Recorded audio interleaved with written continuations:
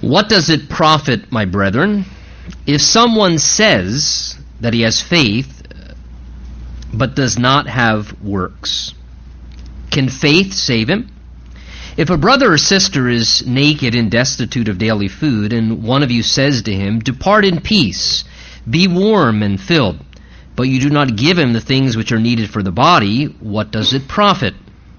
Thus also faith by itself, if it does not have works, is dead. But someone will say, "You have faith and I have works. Show me your faith without your works, and I will show you my faith by my works. You believe that there is one God? You do well. Even demons believe and tremble. But do you want to know, O foolish man, that faith without works is dead? Was not Abraham our father justified by works when he offered Isaac his son on the altar? Do you see that faith was working together with his works? And by works faith was made perfect. And the scripture was fulfilled, which says, Abraham believed God, and it was accounted to him for righteousness. And he was called the friend of God. You see then that a man is justified by works, and not by faith only. Likewise, was not Rahab the harlot also justified by works when she received the messengers and sent them out another way? For as the body without the spirit is dead, so faith without works is dead also. And Father, we humble ourselves before you in this hour as we now open the Word of God to continue in an attitude of worship. We want to give you our heart, our soul, our mind, our strength, loving you, Lord, by letting our whole being be open to what you would want to say to us through your holy and Spirit-inspired Word. We ask, Lord, prepare us each accordingly. You know what that means for me and each person in this room under the hearing of your word this day. We ask every intent and purpose behind why you inspired these things by your Spirit would find its maximum impact in speaking personally and directly to each of our hearts this morning. Speak, Lord. We want to hear your voice. We ask you to bless your word now in Jesus' name. And everyone said, amen. Amen. You may be seated. You know, if I were to say this morning, even with really great passion, the building is on fire, we have to alert everyone and we need to escape because it is on fire. But then after I said that, I kind of just maybe casually walked towards the back to the coffee pot, got myself a few squirts of coffee in a cup and started putting a little cream and sugar in it and mixing it up casually, and then came back and sat down and opened my Bible and just started reading some sections of Scripture. That would obviously be a little bit odd. In fact, you would probably look at me, justifiably so, and think, does he really believe what he just said? I mean, he said the building's on fire. He indicated he believed the building is on fire and claimed that with his mouth, but his actions and his behavior are kind of saying otherwise.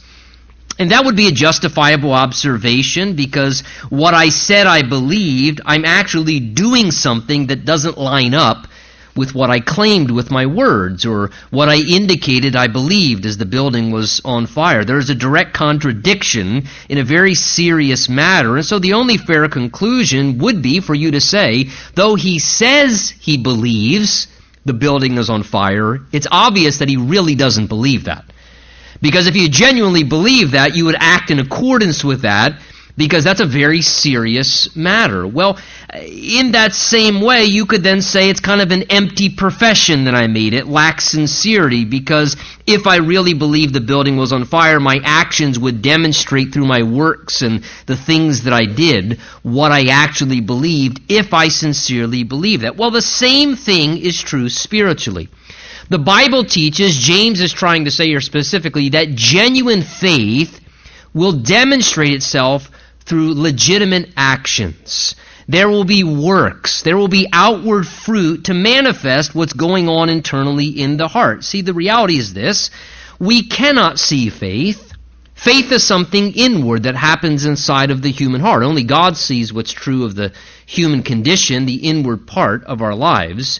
We can't see faith. It's an invisible thing. However, true faith, the Bible says, will produce outward fruit in time via actions that are lived out as the heart causes the life to live in a way that's corresponding with what it truly believes. It will demonstrate itself through godly works in a person's life, kind of validating and verifying outwardly what's really going on the inside.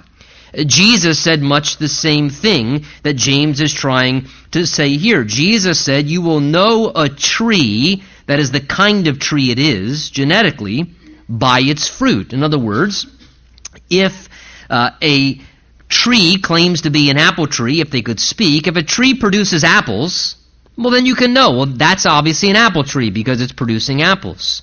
Now, if a tree says it's an apple tree, but it never makes any apples, and it actually produces oranges, well, you could then justifiably argue, look, I don't care if you say you're an apple tree, you're not making apples.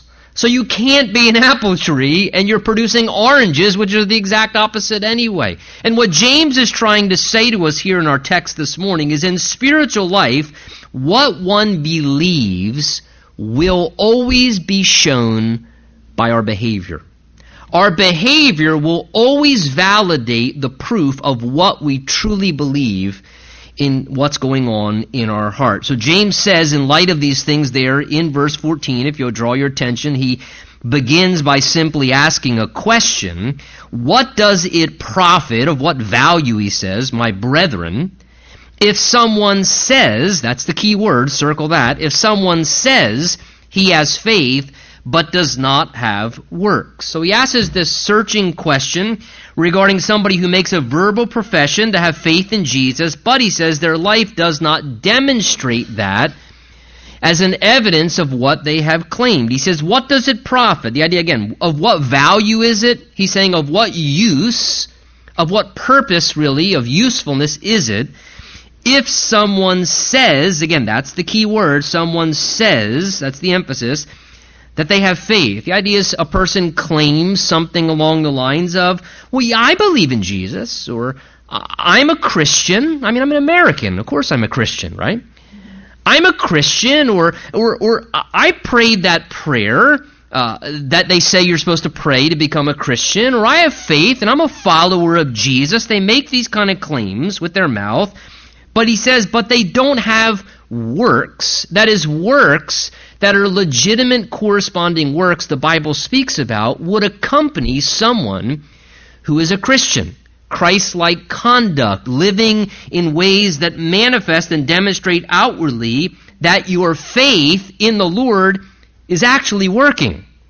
That it's a genuine saving faith that actually is working in your life in such a way demonstrating that it's a genuine, sincere faith in Christ. That is, their life doesn't demonstrate any of the good works that will always be the natural byproduct of a person whose life has been changed and transformed by the power of the Spirit through accepting Jesus Christ into your life. There's no evidence of spiritual works or Christian obedience that should be present when someone is following the Lord Jesus Christ. Let me illustrate it this way. It's the same thing if someone to, for example, claim to be on a diet, but then there's no difference in your eating habits. Well, you may be claiming to be on a diet. You may even desire to be on a diet, but you haven't yet decided to go on a diet. You're saying, I'm on a diet. Well, no, you're not on a diet yet because you still eat the exact same way. Or if someone were to say, I've decided to train to run a marathon, and then they never get off the couch, they never put on sneakers. Quite frankly, they don't even walk one block, let alone run anywhere. You could very justifiably say, look, you desire to do those things, maybe genuinely desire to, but you haven't decided to actually do it yet. You haven't made the decision to do it yet because your words are nothing more than a false profession because your practice reveals it's not true of your life yet. And this is the idea that James is getting to here in the Scripture. Again, the emphasis on the word says one has faith and is a follower of Christ because it's easy. It's very easy to say the right things.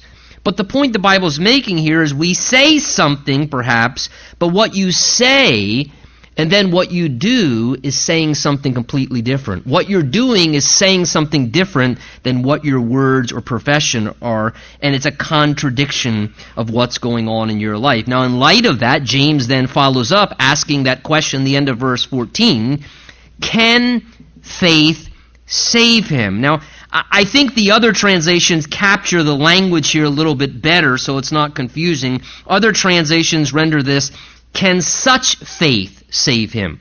One translation says, could that sort of faith save a man's soul? The idea is, if we make a profession, but then there's nothing attached to it in the way that we live, can that kind of insincere faith, James is saying, which is merely nothing more than kind of just words, saying the right things with our mouths, there's no heart behind it. He says, can that kind of faith really be acceptable to God, who knows the true condition of the heart, and actually provide salvation as if somehow it were genuine and God were unable to see it? The implied answer is no. That's not really saving faith. It's a profession of faith, and it's very interesting. I would encourage you, those who do crusade evangelism and who are very fruitful in what they do, take notice how a lot of times they will say things when people come forward, pray a prayer at one of their meetings. They'll say, for example, 300 people made a profession of faith. You ever notice why they say that? Because they understand, even in their labor of gospel preaching and evangelism, that was a profession of faith, but only God knows if there was a genuineness to their faith. Or was it maybe just an emotional thing where people by nature tend to follow crowds, where everybody gets up and they get caught up in the moment, and so there's a moving maybe emotionally, but they don't genuinely in their will believe those things and surrender those things over to the Lord, and they just go right back to living the same way. So that's why they say a profession of faith. There was this many professions of faith. Whether there were conversions or not, they know that's between God and a person, and that will bear itself out in evidence of fruit in time. And so James is sort of saying the same thing here, that sometimes there can be an empty verbal profession, and God always sees beyond words. Remember, the Bible tells us that God says on numerous occasions, these people honor me with their lips, but their hearts are far from me. See, God sees below, and God knows what's truly going on in the heart condition. Now, let me just say very clearly, please hear me, do not misconstrue the context here and what James is saying or teaching. He is not in any way challenging or contradicting the New Testament doctrine that we are saved by grace through faith alone and that it's not of works. The Bible is very clear in its teaching that forgiveness of sins and the gift of eternal life in heaven is not something we work for. It's not something we can earn by religious efforts and activities, and we, if enough, just do a good thing and follow certain rules and rituals or traditions of our church, that eventually we kind of weigh out the scales and we tip it over, and eventually God grants us access into heaven by a multitude of good acts, or even one good, perhaps religious activity or some ritual or sacrament that grants us spiritual and eternal life. The Bible is very, very clear. We have to be willing to admit our need, and that only Jesus' work is sufficient to provide forgiveness for our sins and to give us eternal life to be able to go to heaven after we die. That what Jesus did on the cross was necessary, because if we could do any religious activity, well, there was no need for Jesus to come. Why would the Father in heaven send his own dear Son to the earth and let his Son, Jesus Christ, be spit on and mocked and mistreated and abused and live in this world if we could just do enough good stuff and do a few sacraments or religious activities and kind of clean ourselves enough to make ourselves good enough to God? The whole point that Jesus came is he needed to do a work that we cannot do for ourselves. So Jesus came and lived a life that was sinless, that I don't live and you don't live. And then he died sacrificially in our place, offering holy, sinless blood acceptable to a God who needed that as sufficient payment, and then rose from the dead in such a way that now he's the living Savior, and we have to accept and believe that we need Jesus' work for ourselves. And that we cannot earn it somehow or offer God some set of good works. We have to trust in the finished work, the Bible teaches, of Jesus Christ upon the cross, and that he's alive from the dead and a living Savior who therefore has the power to save. And if we depend on what Jesus did and his work by faith, and we receive it for ourselves as a free gift, and it must be received, that is how the Bible tells us salvation, forgiveness of sins, eternal life comes to us as an assurance. We must come to Jesus and ask it from him because he provided it through his work. That's why the Bible tells us whoever calls upon the name of the Lord shall be saved. Paul in Romans 10 says it this way: if you confess with your mouth the Lord Jesus, notice, and believe in your heart God's raised him from the dead, you will be saved. For with the heart one believes unto righteousness, being made right with God, and with the mouth confession is made unto salvation. Notice the emphasis there on believing, not working. Upon believing upon Jesus, believing what is true, that we need to be saved, coming to him, asking him to save us.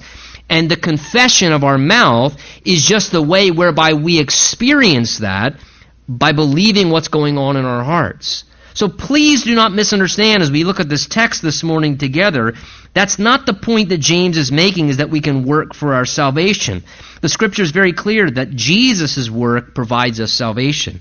What James is trying to indicate is when you are genuinely saved, there will be works that prove that you've experienced salvation. And so James is saying, does this exist in your life? Does this exist in the life of someone who's claiming to be a Christian? He's saying, beware of the danger of just saying the right things if and when you don't really sincerely believe those things yet in your heart, and thereby deceive yourself with a false profession. God sees below the surface. Mere lip service is never going to be acceptable to an all-knowing God. We may do that to one another, but we're never going to somehow win over with God, because God cares about something much deeper than just lip service. He cares about our hearts. And he doesn't want us to be deceived about our condition, and God actually loves us enough to challenge us, to say, you say that, but is that really true yet about you? And so God loves us enough to make sure we are right in our spiritual condition, because he doesn't want us to be deceived about spiritual and eternal matters. In fact, let me leave you with the words of Jesus before we proceed to verse 15. Jesus said this. Listen to his statements. Jesus said this: not everyone who says to me, Lord, Lord, shall enter the kingdom of heaven, but he who does the will of my Father in heaven. Many will say to me in that day, Lord, Lord, have we not prophesied in your name, cast out demons in your name, done many wonders in your name? Lord, we were involved in the church. We did lots of good works. We did everything everybody else was doing. And Jesus said, I will declare to them, I never knew you. Depart from me, you who practice lawlessness. So again, Jesus says there will be those profession, Lord, Lord. He's my Lord. I'm a Christian. I even do the Christian works and the church stuff that everybody else. But Jesus is going to say, but you never knew me. You knew church. You knew Christianity. But you never knew Christ yourself. And so Jesus warns of this very dangerous deception that can happen to a human heart. And James here, by the Spirit of God, is emphasizing this point to us, driving it home, and wanting to illustrate the danger of this. He kind of uses an analogy to show the great error of saying just good stuff and right things, but not really ever acting upon it responsibly. So he uses an analogy in verse 15. He says, let's say, for example, a brother or sister is naked and destitute of daily food. And one of you says to him, depart in peace, be warmed and filled. God bless you. I hope everything works out. But you do not give them the things which are needed for the body. What does it profit? Of what value is it? So he's saying if you see a member of the family of God, notice he says a brother or sister, someone in the family of God, not just someone, he's talking about somebody that's a fellow Christian, a brother or sister. Not some stranger on the street and you don't know their story. Someone who's a brother or sister in the family of God, and they don't even have, notice, the basic necessities of survival. He's not talking about, do they have the latest iPhone watch or something like that, or does their cable TV still work? They can't pay their cable bill. Oh my goodness. He's saying they don't have the basic necessities. They don't even have clothes, and they don't even have a meal for the day. I mean, you're talking basic necessities, destitute in their condition, and you can discern an obvious need of the basic survival needs missing. And in response, he says, you use your words to say the right things. Oh, that's a shame. I mean, but Lord bless you. God's the provider. Maybe even you get spiritual enough, you pray for him. I pray God would keep you warm out there and you're, in the freezing weather without your clothes. And I pray that God will send a meal to you in Jesus' name. And I just pray that he'll take good care. And you do the spiritual antics. You say all the right things. But then you do nothing to address the problem directly. You don't give him what's needed. James says there, verse 16, what does that profit? That's useless, he says. That there's nothing of value or of help to that. It's just, his point is, it's just empty words. It's saying the right things. It's communicating what sounds accurate, but it's just empty words. It's nothing of resolution to the situation. And I think two things are learned from this. First of all, when we do see a genuine, obvious need of someone among the family of God, a genuine, obvious need, it is important to God that we respond to it correctly. And that we address that through loving actions. We need to be careful of just saying what sounds spiritual and neglecting what's right. Sometimes it is more spiritual to, open our wallet and help somebody out than it is just to pray a prayer for them. Or just to say, God will provide all your needs, brother. And we're going to go out for lunch and I hope somehow you make it through the rest of the... I mean, there's a time to actually do something. And the most spiritual response is to provide a resolution to help. God's love is demonstrated and displayed through action. John says it this way in 1 John 3. He says, whoever has this world's goods and sees his brother in need and then shuts up his heart from him, he says, how does the love of God abide in him? My little children, let us not love in word and tongue, but in deed and in truth. And there is a time for us to act, to resolve, to genuinely react and respond to the legitimate need. And notice the primary biblical instruction, and study this in the New Testament, is taking care of one another among the family of God. I'm not saying that it is inappropriate to help strangers at times, to help the poor of this world. That's not what I'm saying. But notice in the New Testament, the predominant emphasis is upon the family of God taking care of one another. Family first. That we have a genuine awareness of that person's situation and a level of stewardship is connected. And our foremost obligation is to take care of brothers and sisters, to take care of the family first. And James' point by illustration here, what he's conveying, is God allows us at times to become aware of a need. And when we do, just talking about a need and never acting in response to that need, he says that's not a sufficient substitute for actually doing something. He's trying to make the point, talk is cheap, action is what matters. And here's how this connects to what James is teaching. What James is trying to convey is in the same way to say the right things, but to do nothing to respond to the genuine spiritual need to help the person in poverty, in the same way to talk spiritual, but then never truly come to Jesus to experience what we need for the poverty of our soul. He's saying it doesn't do anything. You can say all the right Bible verses. You can claim all the right Christian things and do the right lingo, but if you never act upon the condition of the poverty of your soul, James says, it's no profit. It does nothing of value. That's why he says, verse 17, thus also faith by itself, with no response, if it doesn't have works, is dead. It's valueless. It's useless. The idea is mere profession alone without reality is powerless. You could say it this way, he says it's dead. If you emphatically claim this person is alive, they are alive, but yet they lay there dead, they have no pulse, their body's not moving, you may sincerely profess it, but you're wrong. They're dead. If they have no pulse, if there's no life within their being, you're wrong, whether you profess it or not. And if we claim to have faith and say the right things spiritually, but never take a personal step to receive from the life of Jesus Christ what we need for the spiritually dead condition of our soul, the Bible says we remain dead without any true spiritual life going on inside of us. And in the same way, James used that analogy of a person who's naked and destitute and hungry. The Bible is very clear that we have tremendous spiritual need in our life, all of us, that needs to be addressed. For example, we're all naked and uncovered before a holy God. And God sees the sinfulness of our condition, whether we make it look good to everyone else or not. God sees, because everything's naked before the eyes of God. And He knows that there's a condition of sin in each and every one of our lives that needs to be addressed.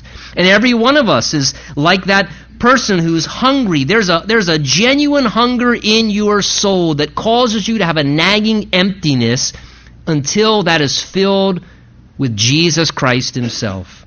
Because Jesus said, I am the bread of life, and he who comes to me shall never hunger. And there will always be a hunger and an emptiness on a daily basis until you receive the life of Jesus Christ, the bread of life that was meant for your soul to fulfill you. And Jesus, the Bible teaches as well, as we come to Him, can clothe us with His righteousness to cover our filthy sinfulness. He can clothe and robe us with His righteousness to make us right before God. Well, you know how people never like to be challenged on spiritual matters. So James here, he kind of pictures in his mind a dispute starts to happen. He says, but someone will say, as this starts to be brought up, you have faith and I have works. You have your way, I have my way, the idea.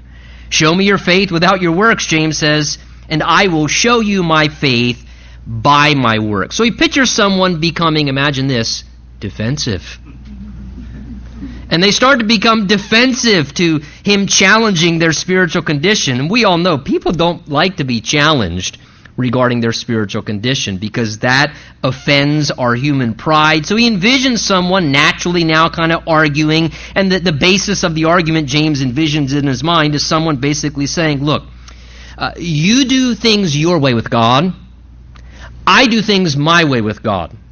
And we're all different, okay? And we all have our own way. And some people, we inherit our set of religious works, and we do those things, and we follow those traditions. And we don't need this faith in Jesus, born again, get saved stuff that you keep talking to us about. We kind of have our way of doing our thing. Or others may say something along the lines of, look, some people relate to God in their heart, and it is a private thing.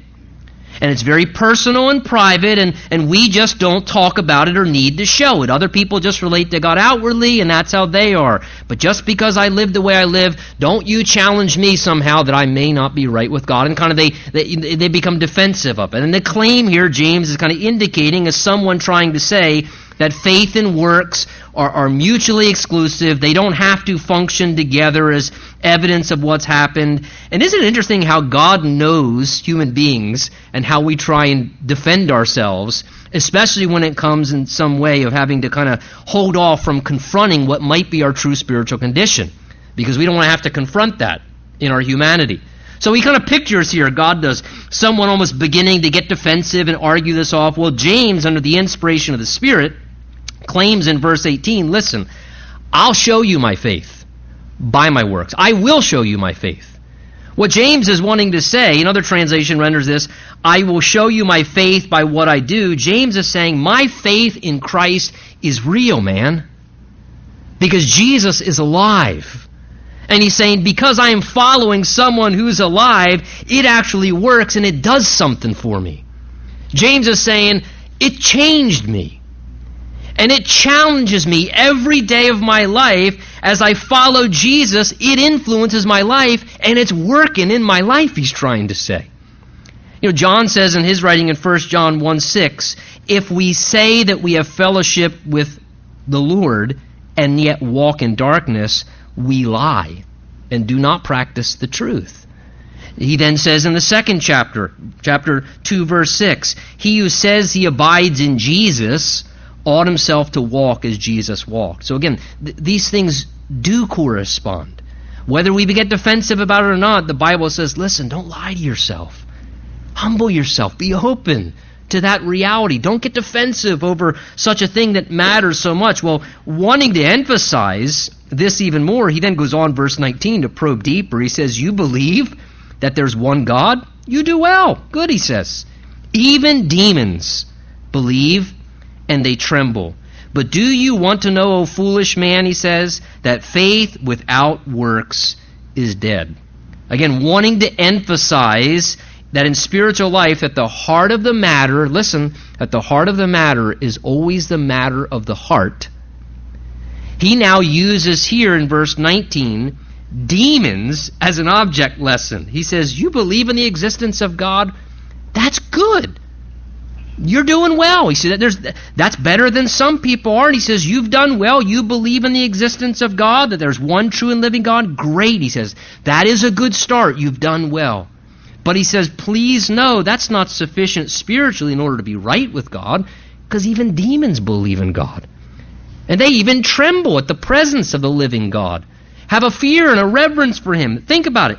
Demons believe in God's existence. They believe there's one true and living God. Demons are accurate in their theological understanding of who God is. Where do they come? From God creating them initially. They're fallen angelic spirits. They've come from the presence of the living God and from the throne of God and his Son Jesus Christ. And they operate and function in the spiritual and eternal dimension. So they have first-hand experience of what's true about God. They know what's true about Jesus. You could say demons are sound and accurate in their doctrine. They see these things. They experience the spiritual dimension. That's why they're very good at deceiving people, because they know how true it is. They don't want people to believe what's true. James even says here, demons even fear God and tremble at his power and authority to judge. Yet demons, though they believe mentally what is right, demons are not submitted in their heart towards God. Demons are not living in proper relationship with God, right? Demons are not living in submission to the lordship of Jesus Christ. They're functioning in rebellion to him. They believe what's accurate, but they're functioning in direct rebellion to Jesus. They believe what's accurate, but demons are not going to be accepted into heaven just because they know the right facts. They're not in right relationship with the Lord. And in the same way, it is so vital that we understand with human beings, we can believe the right facts spiritually.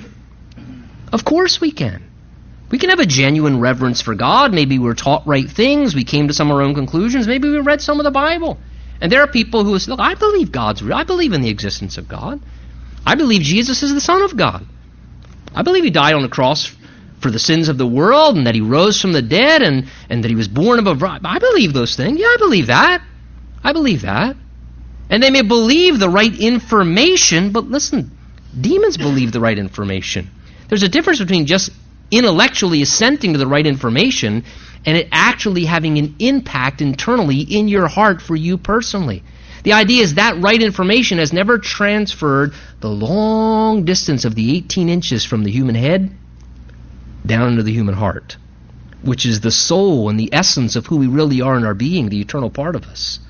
And the danger here, he says, is these truths. They're just information. It's just head knowledge to some people. It's never impacted their heart, and they haven't yet surrendered to those truths in a personal way where it's influenced their life. It's never become real. It's never come to terms with their inner being and their own soul to say, yes, he didn't just die on the cross for sins. He died on the cross for my sins. Because I deserve to go to hell. And if he didn't die for me, I can't be forgiven. And if he didn't raise from the dead, I couldn't have this living relationship with him, to know his love and to experience God in my life in a personal, relational way. See, the danger he's concerned about is there are people who know things about Jesus, but as Jesus himself said, they know things about Jesus, but they don't actually know Jesus.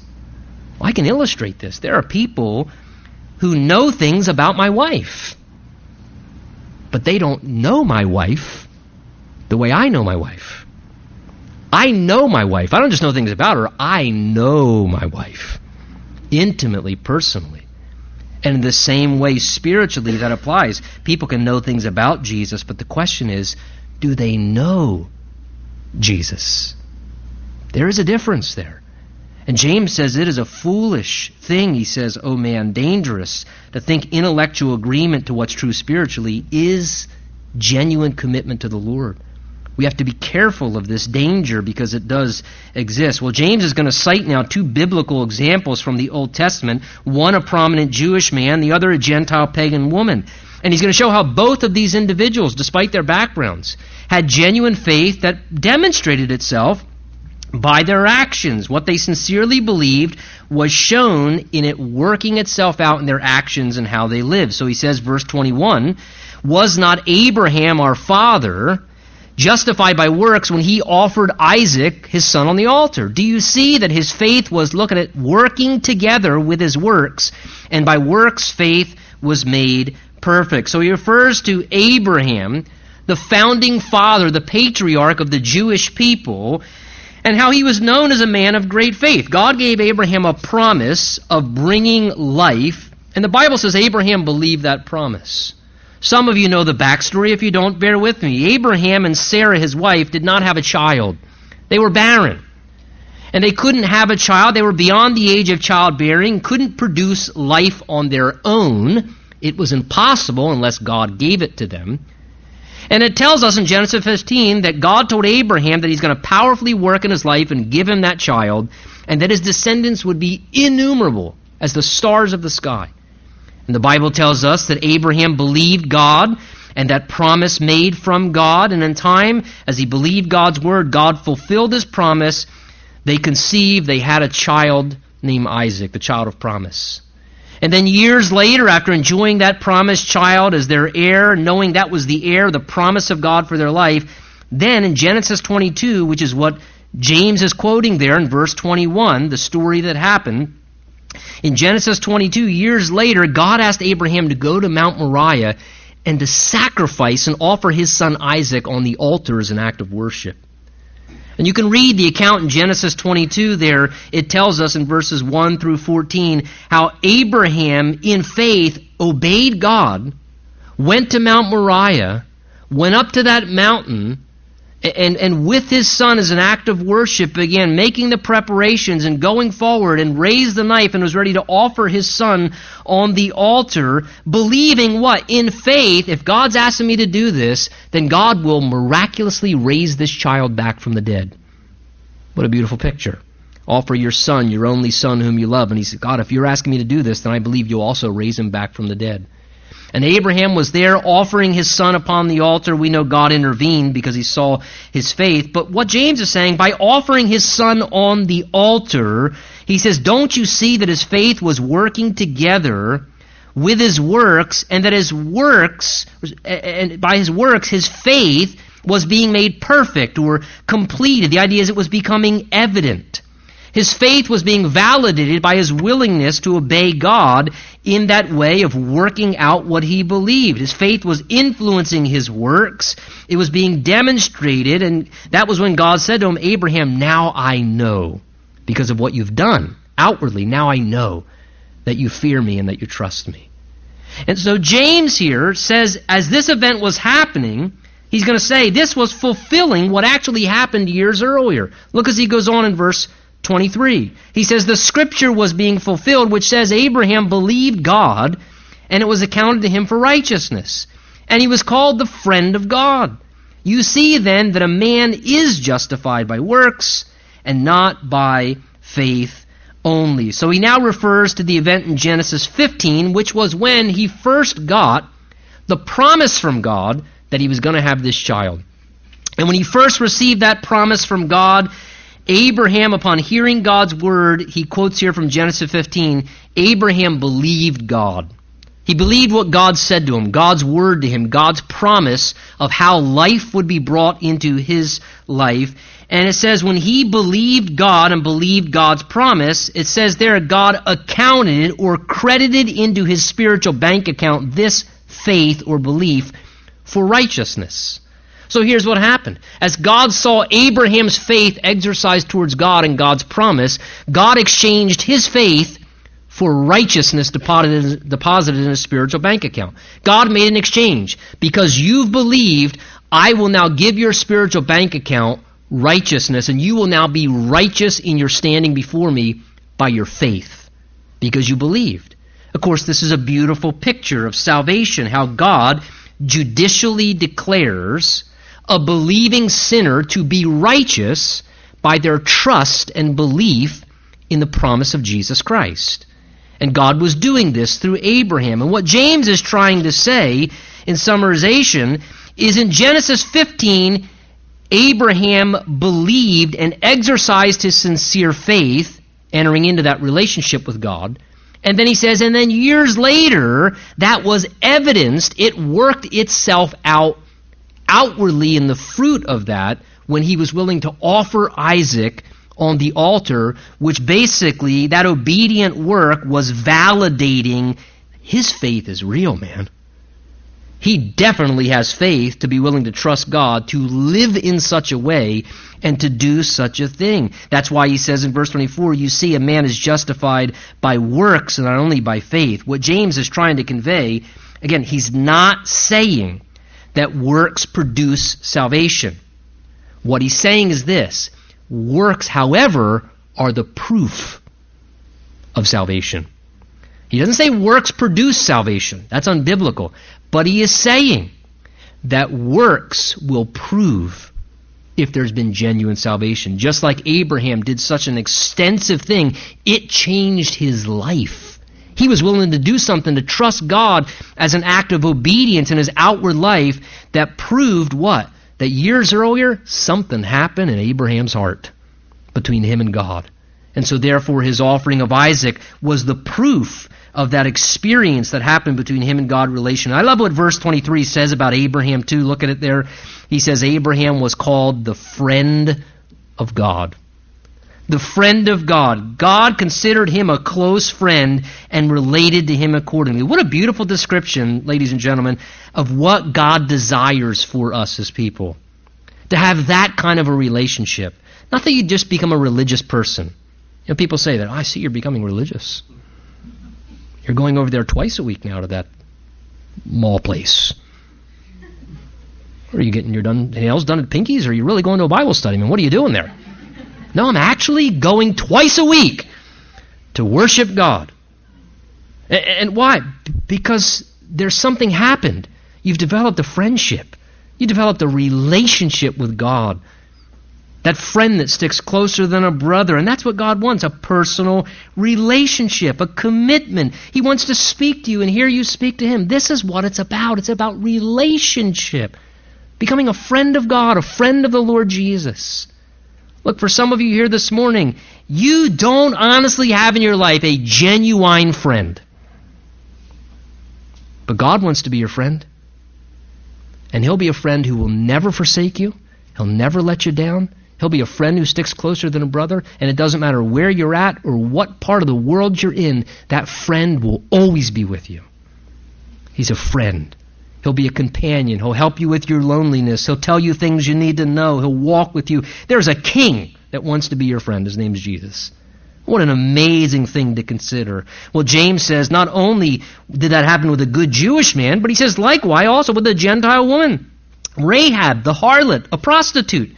She was justified by works when she received the messengers and sent them out another way. So he quotes from what happened in Joshua chapter 2, where this pagan Gentile woman proved her faith by her works as well. Joshua 2 records how when Joshua sent messengers in to spy out the land, Rahab, this harlot or prostitute, welcomed the messengers of God. Then she believed the testimony of God's messengers that the judgment of God was about to fall upon her people. And she believed the word of the Lord and what was going to happen, and despite her past, she submitted herself to God and his purposes. She sought deliverance from the wrath to come.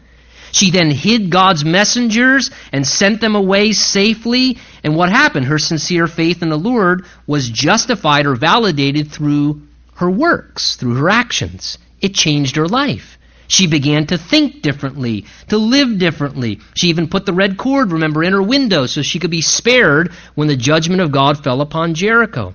The Bible tells us in Hebrews 11, by faith the walls of Jericho fell down after they were encircled for 7 days, and by faith the harlot Rahab did not perish with those who did not believe. Again, another picture of salvation. By her faith she put the red cord in her window and the judgment of God passed over. The point James is trying to convey here about Rahab and Abraham both, Doesn't matter what your background or who you are. He's saying whenever a person has had a real encounter with the Lord, they won't be the same afterwards. It will change them. It will transform who they are. It will cause them to do things differently. Because why? Because the life of God has entered into their soul, and that affects a person. And so they begin to live out their life differently in a measurable way. Now, though he said it with great repetition, you say, I know, I've heard it many times. James says it once more in verse 26. For as the body without the Spirit is dead, so also, in case you missed it, faith without works is dead also. This time he uses an analogy of a physical body being without the Spirit. And again, our spirit, the Bible teaches us, is what animates or gives life to this physical body, this frame. The Spirit is the true you. It's the lasting, eternal part of who you are. And your spirit, which is eternal, which is the true you, is going to live forever and ever. That inhabits your physical body. These bodies, ladies and gentlemen, though we put such great emphasis on them, they're just a mechanism to express your spirit. It allows me to say things that I want to say. It allows me to embrace. It allows me to listen. It allows me to touch and experience this world. Our body's just an instrument that our spirit is revealed through. And he says here, when a person dies, their spirit, the eternal part of them, departs from their body. And when their spirit departs from their body, it leaves the body, what? A lifeless corpse, and then therefore the body is useless. Why? Because it has no life in it anymore. And the point he's driving home, in the same way, professing to have faith, but never expressing it through outward works, never living for the Lord, is an indication that that's dead faith. It's just lifeless words. And what God doesn't want us to miss is just like a person's spirit is invisible, faith is invisible. So therefore, God has given us this thing called works to reveal our invisible faith, to manifest that we have genuine faith going on inside of us. If there is no expression in the Christian life in how we live, no demonstration of it, though we claim to have spiritual life, it could be that we're still spiritually dead. If there's no manifestation of the Christian life, that there's not the life of Christ being demonstrated. James' concern, don't miss it, James' concern is not to instruct people how to get saved. That's not what this passage is about. James's concern is challenging people whether they're saved or not. Jesus, in concern, said as well, "Why do you call me Lord, Lord, but you don't do the things that I say?" That is, if we profess something with our mouths, but we don't match it with a spiritual practice, something's wrong, and we should examine that. That's important. He says in 2 Corinthians 13, examine yourselves as to whether you're in the faith. Test yourself. And here's why. Because one day, every person in this room, the eternal part of you, your spirit, is going to depart from your body. And it is either going to go into the presence of God in heaven, or it's going to depart to the everlasting fire and punishment of hell. Your spirit, you're going to keep living. You don't really die. Your spirit is going somewhere. What you decide while you live in this body determines where your eternal spirit and the rest of your destiny will experience the remainder of forever and ever and ever. That's not something to not be sure about. It's something to be very sure about. And today, if you're not sure, reconcile that. Are you ready to die? You can settle that this morning. And for those of us who are Christians, and we know that we're Christians, has our relationship with the Lord maybe been reduced to nothing other than just kind of mere words anymore? We're always talking the spiritual talk, but we're not really doing too good walking the spiritual walk. Maybe it's an occasion for us to say, Lord, would you fill me afresh with the life and power of your Spirit so I can get back to work for you, Lord, and I can get back to serving you the way that I once did. Would you pray with me?